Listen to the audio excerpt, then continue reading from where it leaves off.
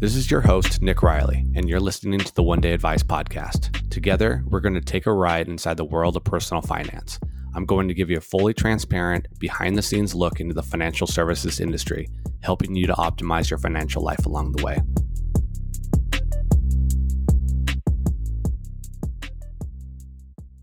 Today, I have the pleasure of speaking with Kyle Lynch of Clover Hill CPA. It's been a long-anticipated episode to get him on the show, and Kyle's a guy that I've worked with for quite a few years now in the wealth management business, and he's a wealth of knowledge, no pun intended, around the tax planning space. And one of the things we're going to talk about today is the most recent proposal from President Biden around his tax proposal. And while it's not set in stone yet, there are some changes that I felt that needed to be mentioned for a lot of you listeners out there. So Kyle, welcome to the show.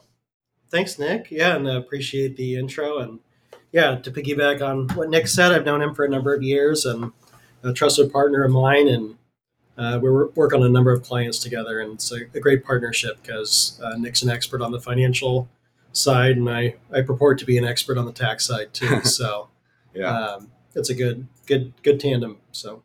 Sounds good, Kyle. Well, before we get started into the nitty gritty tax stuff, let's give the listeners a little intro on yourself, how you got in the industry, and tell us a little bit about Clover Hill. Sure. So I've been doing this for 11 years now, which is hard to believe, but I've worked for a number of kind of regional and larger firms, both in Seattle and San Francisco area. And then kind of in the depths of COVID, I decided to jump out on my own and start my own practice. So we're a two-man shop. We're in Bellevue, Washington. We focus mostly on high net worth individuals and families, small business owners, and people that just have taxes that have gotten too complicated for TurboTax, and they start needing a CPA, and that's where we come in. So. Definitely. So how long has it been now since you've had your own practice? We started in November of 2020. So Coming up on our 1-year anniversary. Nice. Yeah. That's awesome. It's been great to kind of see your practice grow and everything. And you've been an absolute value add for many of my clients as well. So without further ado, let's kind of go into some of what was proposed in the most recent proposal from President Biden. I know there's lots of things around the estate side that we're not going to get into in this episode today, perhaps in a future episode, but mainly today would like to kind of get a high-level overview of what is in that proposal, some of the things that affect capital gains. I'm sure we'll talk about the Backdoor Roth that comes into effect before year end, and kind of wrap up with some of the timely things that people can be considering prior to year end. With these changes being made. So, Kyle, maybe you can give us an overview of what was proposed.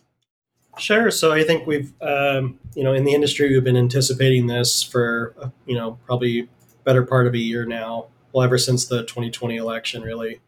And there were some proposals out, kind of preliminary proposals out in March and April that kind of scared some people. And the House and Ways Committee just kind of put out their proposal. It's a little bit more becoming a little bit more real now. So the gist of it is that tax rates are not going down. They most likely will be going up more or less across the board, and especially for high income earners and wealthier clients. The top tax rates are going to go up about 2-3% for most clients, and back to the kind of the pre-Trump era tax rates, right? Right, and kind of consolidating some of the brackets, so people will start hitting that higher income bracket or the higher tax bracket at lower income levels than they are currently. And what is that at approximately $400,000 or so for single, $450 for married filing jointly? That's been kind of the magic number, and then that's what's proposed in the House and Ways Committee right now. It's $400,000. That's been kind of decided to be the kind of the high income threshold is $400,000. Yeah, and kind of once you hit that level, there's a slew of other tax implications that have been proposed as well. But yeah, there's a number of the net investment income tax, the 3.8 net investment income tax is going to become a little bit more robust, apply to a lot more taxpayers. Business owners previously were exempt from that, and it looks like they would be subject to that going forward. A number of things like the Roth conversion you mentioned. They're eliminating qualified small business stock. They have, there's a lot to chew on there, and it applies to a lot of different taxpayers. So it's hard to give you the exact rundown of how it applies to you specifically without knowing your situation. Of course, yeah. But yeah, high level, taxes are going up, and there's things you can do now in the short to medium term to kind of mitigate any impact on you. Okay, so speaking of kind of the things that people can do now, just I think it would be helpful because I haven't had an episode on the Backdoor Roth. Maybe just given a high level overview of how that operates, because that is one of the things that is in the proposal to be kind of end at the end of this year. So it might be the last chance for many of you listeners to be able to take advantage of this option. So Kyle, could you give us just an overview of how that works? Sure thing. Yeah, and this hits home because I do the backdoor Roth conversion every year, and I've done so for the last 5 or 6 years.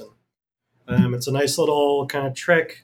If you're maxing out your retirement plan at work and are over the Roth IRA contribution limits, what you can do is do a non-deductible contribution to a traditional IRA, and then immediately convert it over to a Roth because Roth or traditional IRA conversions to a Roth are unlimited.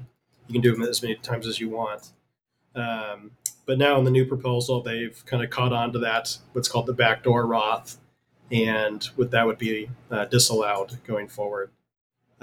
So the way it worked before is you'd put $6,000 into a traditional IRA, you'd roll it over to a Roth, and your basis in that traditional IRA is 6,000 because you never got a deduction for it. So you put it in after tax money, you never got a tax deduction. You roll over 6,000, and there's no taxable income on that conversion. But yeah, going forward, you wouldn't be allowed to do that. You'd just be subject to the IRA contribution limits the IRS sets out for all taxpayers. Yeah. So. Yeah, and there are typically three classifications in those types of contributions. You have the pre-tax, like otherwise known as kind of the traditional contributions. You've got the after-tax, and then also the Roth. So a lot of this is being applied to those after-tax contributions, correct? Correct. Yeah. Great, and that is something that in the proposal, at least, if it were to pass, which this probably is pretty likely, I would say on this passing through legislation. But what can people do before the year end to take advantage of this? Yeah, so I mean, in an environment of tax rates rising, or maybe your tax impact will be more next year than this year. Right now would be a good time for a Roth conversion, accelerating income. If you can take advantage of the 22 or 24% tax bracket, whereas next year you could be in the 32 to 35% bracket with a similar level of income. You're saving 10% in taxes by accomplishing that by the end of the year. And just in general, I'm a big fan of Roth IRAs. I think I don't think tax rates are going to go down in our lifetime.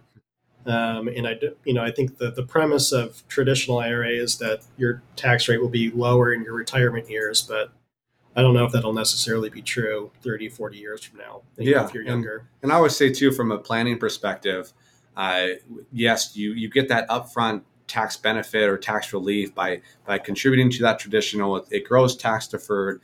But when you are in retirement and you're planning on drawing from your retirement funds for income purposes, if you have a $1 million traditional IRA or old traditional 401k, that might only be worth $600,000, depending on your tax rate at the time. Whereas if you contribute to a Roth and you've got $1 million in your Roth balance, that's actually $1 million that you'll have access to from a cash flow planning perspective. So when you're talking through how to plan around income in retirement, it's much more predictable knowing how much you'll have in that Roth format. Yeah, and the Roth isn't subject to a lot of the rules the traditional IRA is in your retirement years. There's no required minimum distributions in retirement, so you can keep as much money as you want in your Roth IRA. Um, it's better to pass on to your kids because they don't have to pay tax on it.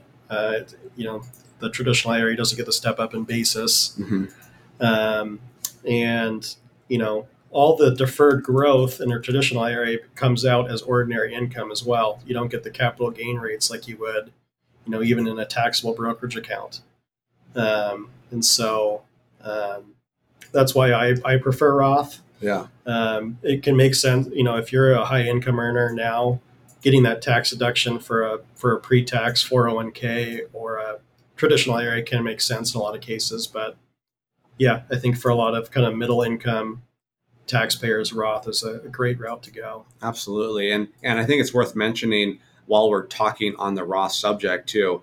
One of the many things that a lot of the clients I work with don't know or didn't know prior to working with me is that the Roth IRA has contribution income limits.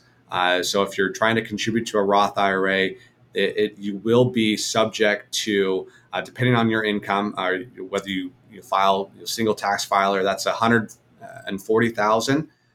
If you're married and filing jointly, if your income is over $208,000, you won't qualify for a Roth IRA contribution.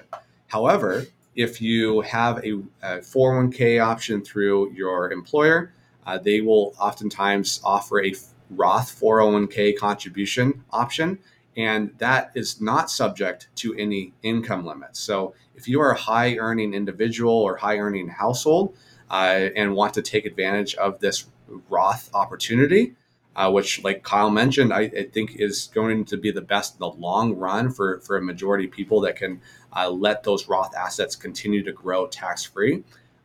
Just take advantage of your Roth 401k contributions and make sure that you're maxing that out. And if you ever leave that employer, you can roll that into a Roth IRA. And that's just one of the ways of kind of bypassing those income limitations. Yeah, that's a good point. It's high income earners can still take advantage of that. They just can't get it outside of their 401k or through their employer. Yeah, definitely. So the other part of the proposal was around capital gains. So maybe we can just spend a little overview on how capital gains tax will be changing. I know it's going to be retroactive as well potentially. Maybe give an overview of that. Sure. So in March, April, there was people were kind of flipping out because one of the proposals was that high income earners wouldn't get the preferential long term capital gains rates. So long-term capital gains rates have been lower than short-term capital gain rates since I think 1917, and it's been kind of a long tenet of tax law that capital at risk in the economy is good and incentivizes investment and long-term investment. And one of the things in March and April is that would go away for anybody over $1 million in income. The proposal that came out last week was a little bit more watered down, and it was 25% would be the new capital gains rates for high income earners, and that's anybody above 400,000. So they increased the base by quite a bit and lowered the rate. So it should be pretty close revenue wise to the proposal in March and April, but maybe a little bit more palatable for a lot more people. Yeah, because I think the original proposal was for income earners over $1 million, and I think the surprising factor was that they actually reduced that income threshold down to the $400,000 mark for single filers. So it's actually going to affect far more people than that original proposal would have. Right. And then, for high income earners, you also have the 3.8% net investment income tax. So long-term capital gains, if you have long-term capital gains in your portfolio and you're in the higher brackets, you're looking at 28.8% at the top level. Yeah. And so the proposal that came out last week said that would go into effect September 13th. And so we're at September 23rd. So in that case, it would be too late. Now, when these bills typically take longer to eventually pass than usually planned, and that September 13th date could change. But the gist of and how it applies to you is that by the time it passes, it's going to be too late to sell off and get grandfathered into the old 20% rate.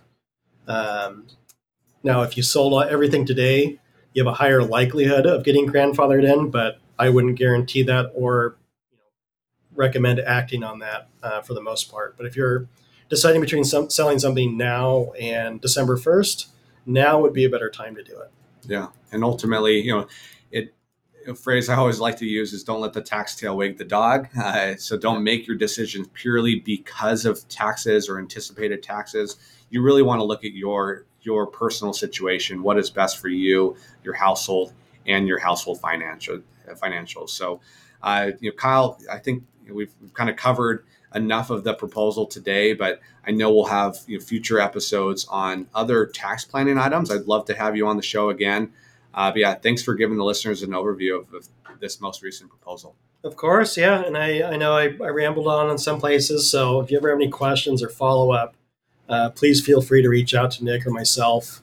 Our contact information will be available. And yeah, I'll make sure everything's in the show notes, and people know how to contact me and get a hold of you, Kyle, as well. Perfect. Well, thank you again, Nick, and thanks for having me on. Glad we were able to do this, and look forward to the next one. Sounds good. Hi, I'm Nick Riley, the founder of One Day Advice. If you like what you've heard, we'd greatly appreciate your help in spreading the word. After all, we are financial educators, not marketers. Thanks for listening, and remember to leave us a review. Nick Riley is the founder of One Day Advice, an independent fiduciary and fee-only registered investment advisor. Nick serves as a wealth advisor and educator to his clients. All opinions expressed by Nick and podcast guests are solely their own opinions and do not reflect the opinion of One Day Advice. This podcast is for informational purposes only and should not be relied upon as a basis for investment or financial decisions.